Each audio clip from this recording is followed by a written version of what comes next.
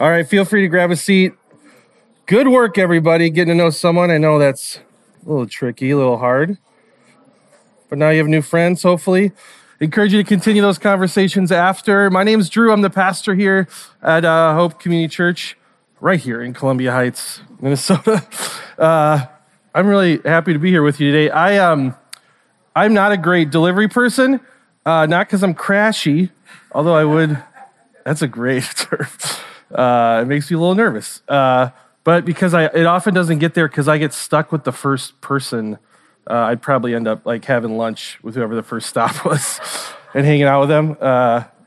If you know me, that happens. But I have been asked to be a delivery person a few times, which I'm going to share with you in a minute. First, I want to share something though, just so you know a little bit of what's happening here.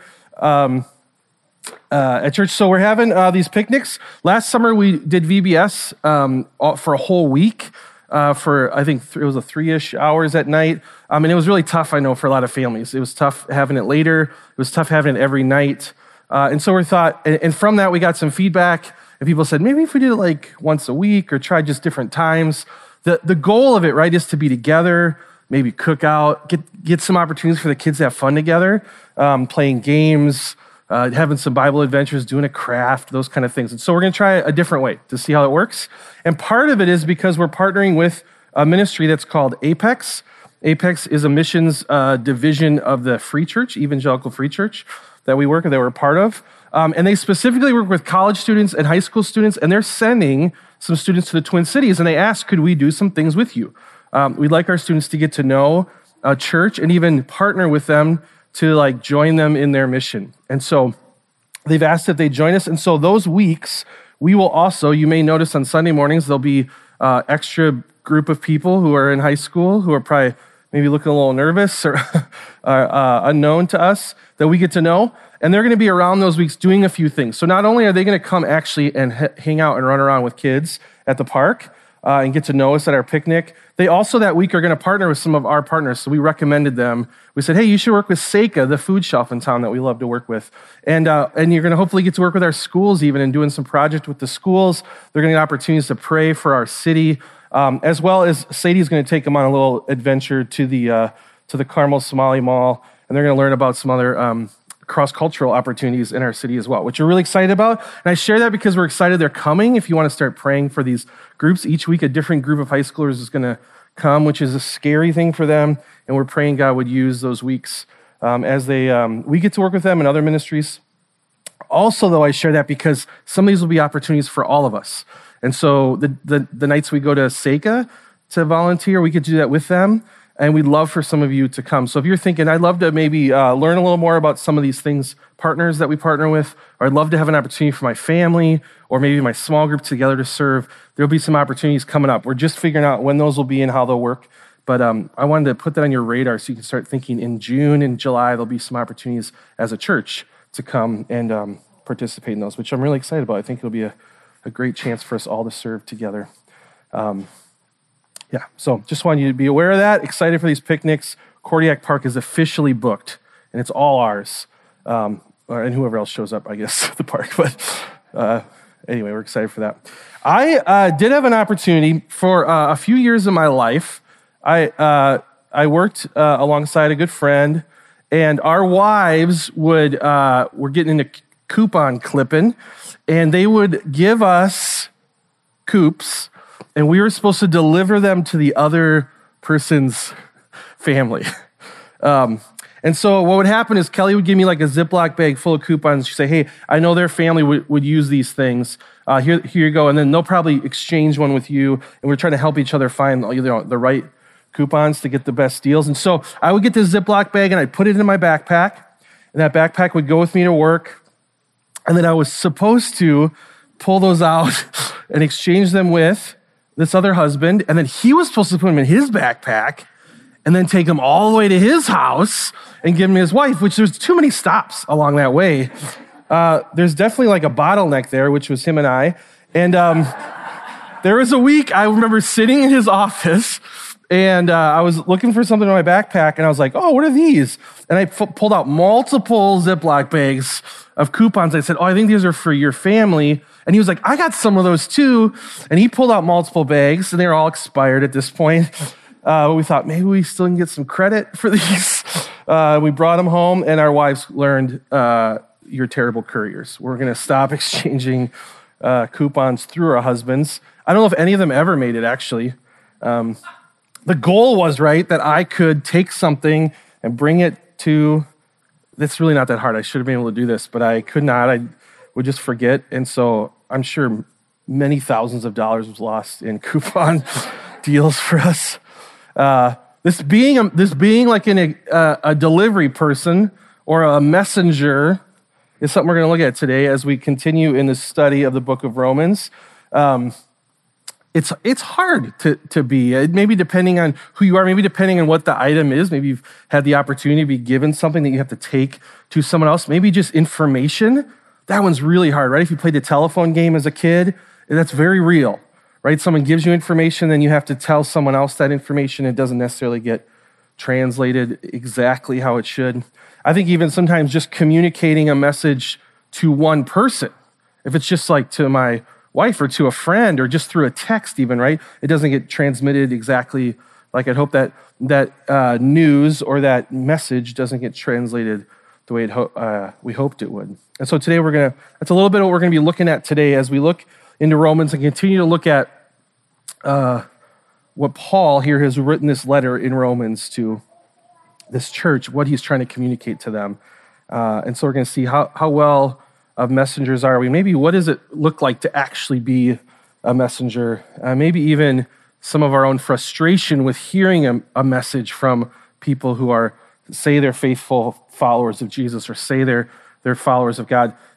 Maybe it's been frustrating even to hear a message from a person. Why would that be? So we're going to look a little bit today at that. Just to recap quick, in Romans, we're just starting Romans 3 today.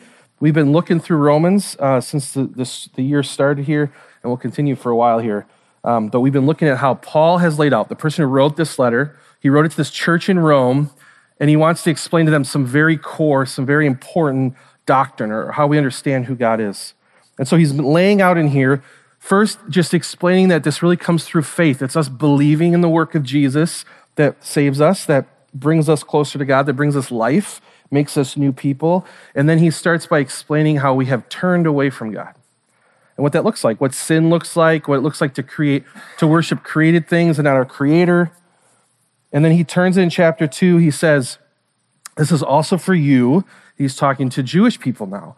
People who thought just by having the title of a Jewish person, by having the title of these God's covenant people, that just that alone, no matter whether your faith is in God or not, no matter who you're worshiping, just that alone might rescue. That makes you different or set you apart, or just having God given you this message, his law, how he wants people to live, just by having that means you're in.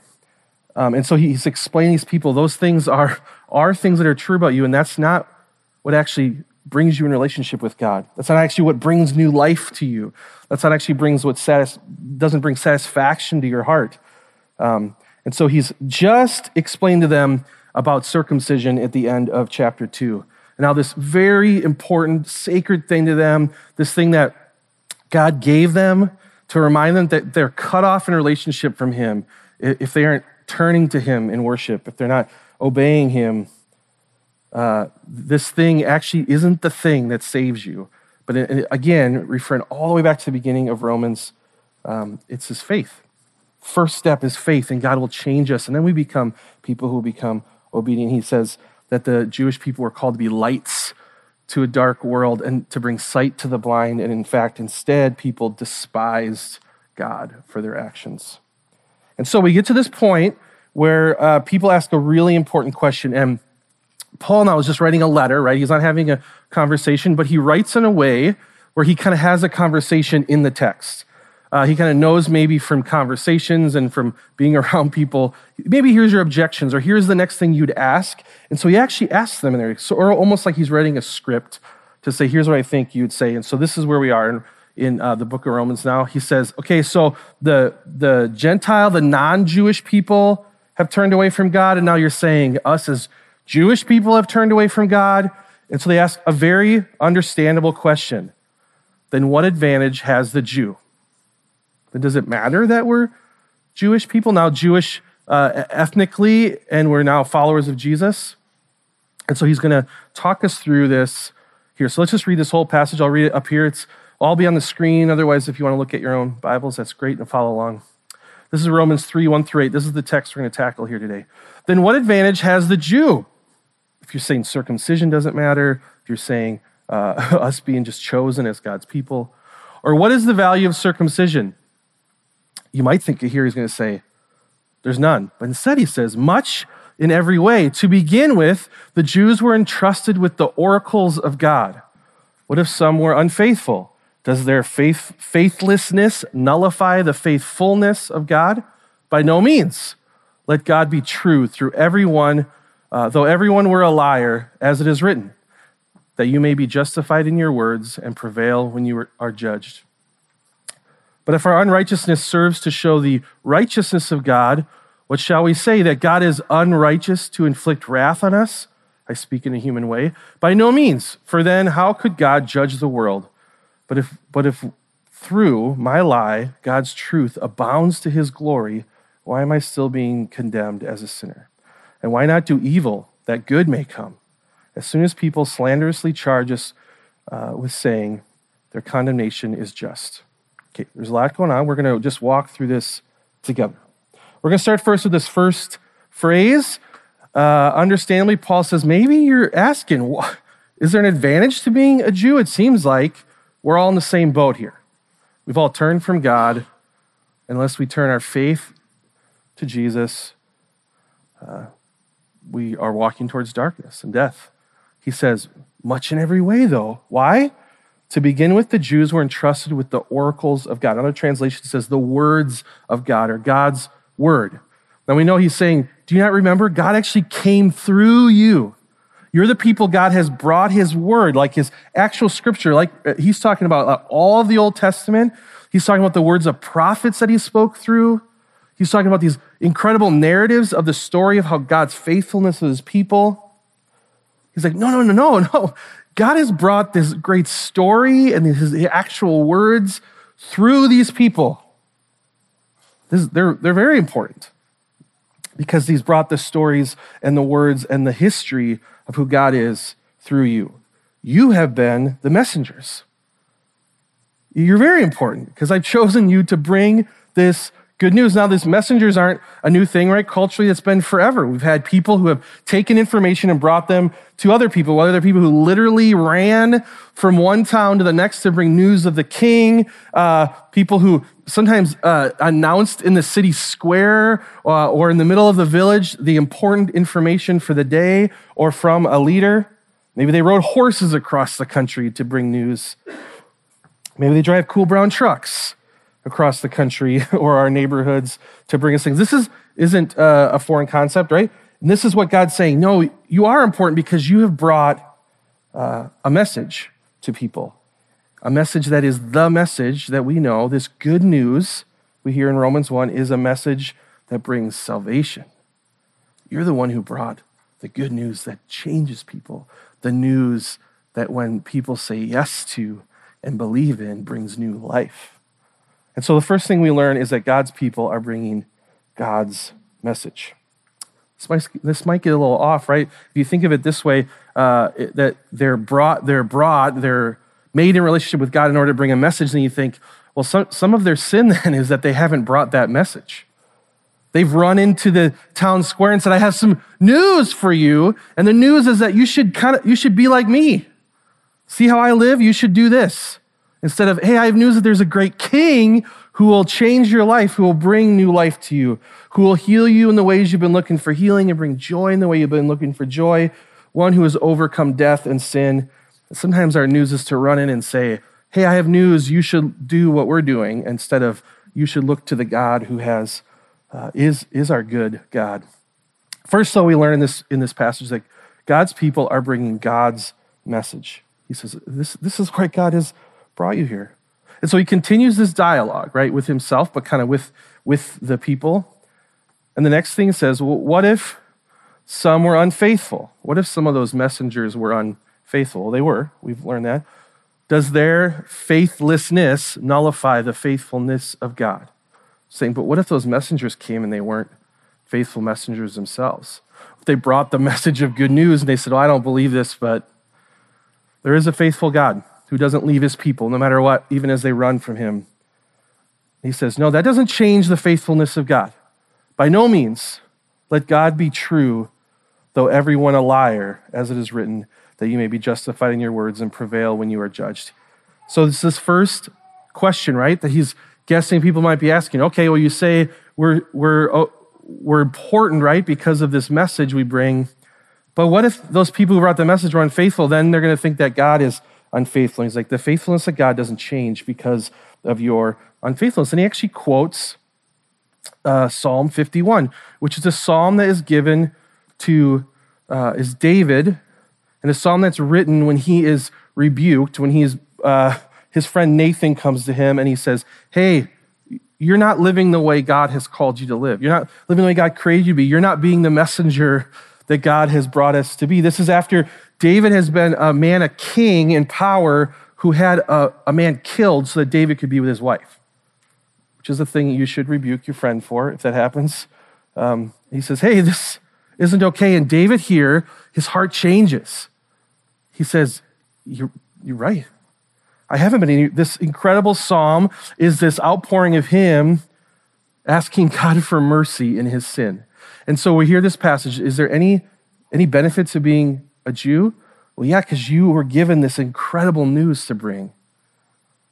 And even when you don't do it, God is still faithful. And in this, he then quotes a psalm where David is saying, I have been unfaithful. And God, you have been faithful. This is he's quoting here just the end of 4, but this is some of the psalm. Have mercy on me, O God, according to your steadfast love. According to your abundant mercy, blot out my transgressions, my sins. Wash me thoroughly from my iniquity and cleanse me from my sin. For I know my transgressions and my sin is ever before me. Against you, you only have I sinned and done what is evil in your sight, so that you may be justified in your words and blameless in your judgment. He's saying, I am a sinner, and God, you are still faithful and right, and you still have the right to judge me. I have sinned. I'm not going to say, oh, but like, did you see her? Or it's okay. Or I'm just going to say, yeah, I've done this. I've done this. And even as I have been unfaithful, God, you are still faithful and true and good. And you have to be a good judge who still says, hey, David, that was wrong. And so there still is, as we've read earlier in Romans, there still is wrath. There still is payment coming towards David. And he's saying, God, I need your mercy. I deserve death for this, and I need your mercy. And so secondly, we learn that God is faithful even when his people are unfaithful. Now he continues this same discussion here as he continues talking about this God who is judging, this right judge. And so Paul kind of continues this little dialogue that he's writing himself, imagining he's sitting in front of the people in Rome in the church. But if our unrighteousness then serves to show the righteousness of God, what shall we say? That God is unrighteous to inflict wrath on us? I speak in a human way. By no means, for then how could God judge the world? So he's continuing this discussion. He's saying, hey, but so is God like bringing us in the world because he knows we're going to mess up because then it makes him look really good? Is God the kind of God who is like, hey, I'll bring these like mess ups, these screw ups. They're going to mess up, and then I get to come in and save the day. And then it's like, what kind of God is that? Is that okay? Can he judge us on that? It makes me think of when I worked at camp, we often would, at the end, we'd challenge the kids, like the end of the week, if everyone did great, they'd get to play us in kickball. But it really was secretly like just a way to like boost their own confidence. Because if you play like third graders in kickball, you destroy them. So we loved it. It's just like kind of terrible college kid thing where we're like, oh yeah, we'd love to play kickball with you. And then we just, I think maybe they thought we were going to let them win, and it'd be like 25-0, and they'd be sad, and we're like, we're the best. They're like, go everybody and pray tonight. Actually I was trying to look up a picture. I've been excited to learn a little bit about all this exciting new AI stuff. So if you've seen this, you can go on websites and just type in something and they'll give you an image. I was like, this could save me so many hours of making cool sermon illustrations. And so I went and I typed in adults playing kids in kickball. This is what I got. This is not what it is supposed to be. These kids have soccer cleats on. They're also not human people, you can see. This guy, I think, is playing baseball with a volleyball. I don't know. It's also a child's head in a human body. I just had to share this because it's unreal. We got a little ways to go. But there's this part, they're asking us questions. So then God creates people and then we're unfaithful. And so then he gets to just be awesome. That seems like a almost manipulative. Is he even right now? Is he righteous? Is he holy? Is he pure? Is he good? Well, that wasn't God's intent, right? And so again, Paul is reminding them, yeah, you might go down that road. You might say, well, but can God be faithful if we're unfaithful? Yes, he can. And is it okay that he's doing this? Is he kind of manipulating? Is he some God up on his throne? And he's like, oh, this will be so fun to manipulate these people this way. And you say, no, God is a righteous judge of unrighteous people. You are not righteous people. You have turned from God. And God can judge us for that. We do deserve death for that. And that's actually what's right. And if he didn't do that, he wouldn't be righteous. Can you feel like even some of the sense of okay, but there's got to be some way maybe around that. And he gets to the point where they ask a question that feels silly at first, and then if I think about it, is very common in my head to go to this place. They say, okay, but if through my lie, God's truth abounds to his glory. So if me being unfaithful makes God look better, he gets more glory, why am I still being condemned as a sinner? It seems like I'm doing just what God wants, and the more I sin, the more God gets glory, which seems like a great system. I'll keep sinning, and God will keep getting glory. And why not do evil then, that good may come? So maybe God should even be thanking me, because my badness makes him look so much better. Right? You get to this point where you almost go, okay, I don't know how else to kind of twist this or spin this, but maybe I'm actually helping God out by doing this. Paul shuts that one down, as some people slanderously charge us with saying. He actually is saying this might be something that people are saying. He might have actually heard this in their community. They might have said, oh, those Christians, they believe that they actually confess that they're sinners, which makes their God look good. And so they're actually helping their God out. They have a twist on what the gospel actually is. Now, this, I think, is a really interesting argument. I think this is really wise of Paul to say, hey, this is a way we go, right? This is a place that we go to as we maybe try to justify our own sin or say, yeah, but, and we go to a place where we say, well, there has to be bad if there's going to be good. And I wanted to stop here because I think this is really important. This is an idea, a philosophy that's very prevalent in our world and always has kind of been in our world. And actually, it's interesting because I just was talking to my daughter about this, and we were watching Loki. And in Loki, there's a discussion about this, that if it weren't for Loki, then the Avengers wouldn't have anything to do. Loki is kind of the god of chaos, and he brings bad things and chaos to the world. And so because of him, then the Avengers have something to do. And so there's this idea here of there's this bad, right, which allows the good, and there's this balance, which is actually a very, very old idea that's been around kind of forever. It's tied to the same idea of the yin-yang. If you lived in the 80s and 90s, I had a lot of friends who turned 18 and got tattoos of this on them. That and barbed wire was the cool thing to get tattoos of. Maybe not even knowing what it meant. It's the idea of dualism. So this is actually prominent in lots of world religions, and I think it also is creeped in often into Christian worldview. It's this idea that you have to have bad and good fighting, and there has to almost be a balance. There's almost an acceptance of there has to be a lot of evil in order to have a lot of good, and that's kind of the eternal battle that we get to see. And if those are in balance, then everything else kind of is in balance. It's a way to explain maybe suffering. I'm going to suffer this much because I know then good must be coming, or I've experienced lots of good, and so then maybe suffering is coming.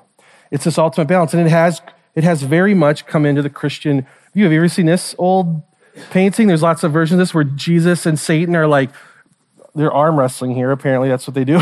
They're battling, and there's this same connection here, right? This sweet Jesus. I call this Kenny Loggins Jesus. I don't know if anyone knows Kenny Loggins. Very much, probably not what Jesus looked like, but look at how perfect his beard is trimmed. I can't get over this. It's like the greatest. So Kenny Loggins' Jesus is in this eternal fight with Satan, and I think we can start thinking this, which is a problem, because it's not the gospel. This idea that, I need bad, good, and I think that's where Paul goes in his argument. He's like, let's be careful here, friends, because if we're not careful, we're going to start going, well, God needs us broken, sinful people, or what would he do all day? He wouldn't have all this mess to clean up. He wouldn't have those people to fix. And so I'm talking to my daughter, Zoe. She's 14, and we had one of these moments where the Holy Spirit reminds me that even someone who's 14 can be used, and my kid can be used. And she says this to me. This is like on Tuesday. We're talking about this, Wednesday over breakfast. And I say, do you ever feel this? And she says, yeah, it seems like they forget peace is even an option. And she says, sometimes I feel like I can't even fathom that there could just be peace. And I went, huh. And then for like 2 days, it's like I kept seeing her say those words. I thought, it's not even on my radar that there could just be good, that there could just be no pain, that there could just be right and faithfulness and love and joy and not the other, right? We live in a place where we do experience the low-key, right? We do experience the darkness, and we do experience the pain. And so we have to kind of figure out a way to live in that and say, well, there also is good. And there must be like a balance of those, forgetting that actually there once was a time where there wasn't the darkness and sin and death. And there actually will be a time where there won't be again. And I think we start thinking that way. We see it creep into even our way of self-justifying. We go, well, maybe we're the ones that are helping keep it all in balance, instead of just mourning our own sin and turning from God. And we know that there is a time where peace will be the only option. We know there's a time in Revelation, I think this is so important, as Paul is talking to these people, and as we remember, there actually is a time, there actually is an option where we could say, we are broken, and we need a good God, and we can look to a time where there will not be darkness and pain. And we see that in Revelation. We often go here at Hope because it's so important for us to keep our vision to that place where there actually is a time of goodness and just goodness. This is in Revelation 20, Revelation, a book that explains what it will be like one day as Jesus returns and makes things right. I just want you to kind of have a picture of a little bit of this. So that we're picturing this and not picturing some cycle of good and bad, but actually Jesus coming to take away sin and death and make all things good. Now listen to how he talks even about the devil here. It's a little different than an arm wrestling match where we hope Jesus wins. It's much different. When the 1,000 years are over, Satan will be released from his prison. So before this, we hear about Jesus coming and actually them putting Satan in prison for, it says, 1,000 years, and he will go out to deceive the nations in the four corners there. So they release Satan. He goes to deceive the nations. That's what he does. Gog and Magog, and to gather them for battle. In number, they are like the sand on the seashore. So Satan gathers all these people for battle. Here it goes. Here's the giant. Here comes the big arm wrestling match, right? Kenny Loggins, Jesus, and Satan are coming together. They marched across the breadth of the earth and surrounded the camp of God's people, the city he loves. So they surround him. We're going to get ready for battle where I'd expect like a battle like Lord of the Rings. It's going to be this long, epic thing, and I hope God's people can withstand it. But fire came down from heaven and devoured them. There's not even like a one arm wrestling match. Just done. They're done. And the devil who deceived them was thrown in the lake of burning sulfur where the beast and the false prophet had been thrown. They will be tormented day and night forever and ever. There is no real battle here. They show up and they're done.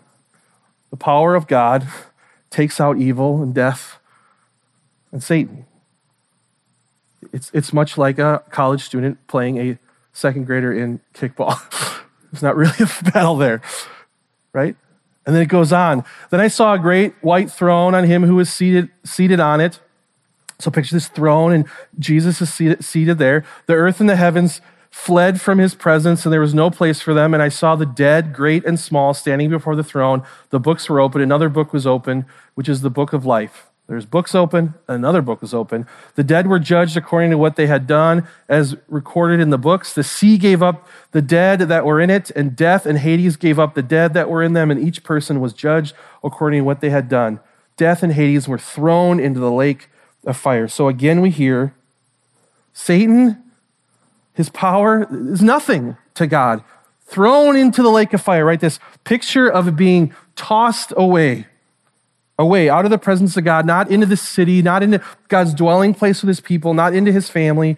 And then we see death being thrown out of God's family. It's no longer a thing. And as Revelation goes on, we hear that there is no longer tears or death or pain. There is no more good and evil balance. There is just good. This is the picture we have of Jesus, right? He jukes, he breaks his ankle, he destroys Satan. He's victorious over him. There is no battle here. There's no long, drawn-out thing. I think this is the picture I often get of Jesus, and then I start fearing life. I start fearing what's even next. I start worrying, which you should worry. If you think Jesus and Satan are in an eternal battle and we hope Jesus wins, you should be scared. But we know it's not true. We know that the picture of this is beautiful. It's a picture of our King who doesn't even stand up to take care of the thing that we cannot even touch, the thing that we have tried for generations to end, death and sin and brokenness, injustice, hurt, the thing we've tried, everything we do, we try to end these things, and our God doesn't even have to stand up. Just on his throne, the snap of his finger, they're gone because of the great work he does on the cross. That's really good news. That's where the messengers kind of forgot the message, right? It's not about, hey, but thankfully we're bad, and so God looks good. No, just stop. The God who is so good has rescued you from death, and today we can celebrate that good news. So what does that look like? Lastly, we learn this message is about God and not us. I think this whole passage reminds us of something that happens often. We want the message to be about us. We want to be the faithful ones, or at least not be called out as the faithless ones. I want to twist and spin the story so somehow I'm a lot more involved in it, a lot more part of the good part of it. I like saying my yeah buts. But I know. I turn, and I think we think if I can find a way in that, whether justifying in my head or my heart or actually out loud, if I can find, but God seems like mean, but I didn't really mean that, but my bad makes God look good. All those we think are going to bring life are going to bring vision to the blind and light to the darkness, and in fact, those do not. We want to keep saying, yeah, but though. Yeah, but. And interrupt. I think Paul here is going, take a breath. There is life. There is goodness. I think Jesus says it really well in Matthew 11. Come to me, all who are weary and burdened, and I will give you rest. How much of my weariness, my burden is me saying, yeah, but. How much of it is me trying to do the work that God has already done? Take my yoke upon you and learn from me. For I am gentle and humble in heart, and you will find rest for your souls. For my yoke is easy and my burden is light. My yeah buts are to find rest for my soul. If I can justify myself, if I can say, I'm okay, I got this, then I think it's going to bring rest, and it does not bring rest, and in fact, it brings more weary and more burden. and I find myself tired. Jesus knows that, and he comes and he says, take a breath, it's okay. I'm going to do the work. I'm going to go to a cross, and I'm going to die the penalty that you deserved. You will be judged for your sins, and now I'm going to step in the way, and I will be judged for those sins, and I will die. And I will raise from the dead, defeating death, and I will go sit on my throne, and one day I'm going to come back, and Satan will no longer be. In a moment, he's going to gather his armies thinking there's a great battle to be won, and he doesn't realize in a second, fire will come down and he will be gone. And death will come, and I will say, you too, you're gone, no more. Take a breath, rest. It's okay. It's okay. I think as we end here, I'm going to invite our worship team up. I want you to hear the words of David later in this psalm. I think you say, so what do I do now? I think this is a prayer for us to pray. And so what now? This is what now. David says these words. Maybe you've heard these words. It's a passage that's often quoted or written on walls or things. Here's from Psalm 51. It says, create in me a clean heart, O God, and renew a right spirit within me. David says, God, I'll do better next time. I promise. No, he says, God, I need you to clean out my heart. I need you to give me a new right spirit. Cast me not away from your presence and take not your Holy Spirit from me. God, I need you with me. Restore to me the joy of your salvation and uphold me with a willing spirit. God, I need you to come in. First, the first step here is to confess and say, I need you, Lord, to make me clean, to make me right, to make me faithful, to change me. I need you with me. I need you to restore that joy that comes from knowing I am rescued, I am saved, the joy that changes me and makes me new. Instead of yeah, buts, we get an opportunity to say, create in me a clean heart, oh God. Be my prayer for us that we be people who first do that, and from there God would change us and renew us, and we be people who would become faithful, who would be faithful messengers, who would come and share the good news that there's a really good God who cleans hearts and doesn't leave his people. As we continue worshiping here, I want to encourage us with a few things to consider. We're going to take some time here to sing and take communion and pray and just respond. Here's a few things to think about. Do you know there's good news? A God who is faithful to the unfaithful. We can say we're unfaithful. I'm unfaithful, God. I don't have to find a way around that. I am, and I need you. When do you try to justify your sin? How does that sound? What words do you use?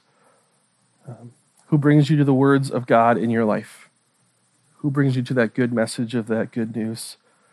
And who needs the rest that comes from our gentle and humble Savior? This week, you're going to know someone. Maybe right now, you know someone. Take an opportunity even now as we worship to pray for that person who needs rest.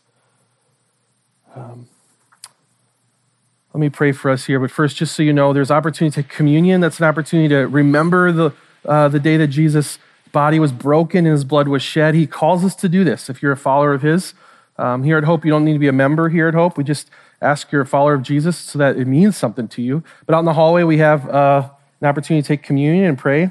We also have people who are willing in the back of the room to pray for you if you just need prayer for anything. They would love to pray for you. They'll be standing in the back with a name tag on. An opportunity just to pray yourself, and we're also going to sing. Our worship team will lead us in singing. Let's do that now. Let me pray as we start this opportunity to respond. Lord, you are faithful to us. You are righteous and good. You're so good that you would send your son, Jesus, to come and stand in our place so that we would not take on the punishment for our unfaithfulness, our unrighteousness. God, I pray we could find rest in the incredible opportunity we have to just confess, be sinners, and say, yes, Lord, I am. And Lord, I pray we would ask that you would clean our hearts, that you'd restore us, that we would turn our faith to you and you could do that in us and make us new, and that we would find rest. And that I pray for great rest now as we worship you and sing to you as we take communion. Thank you for these people in this time to do this. Pray this in your good name. Amen.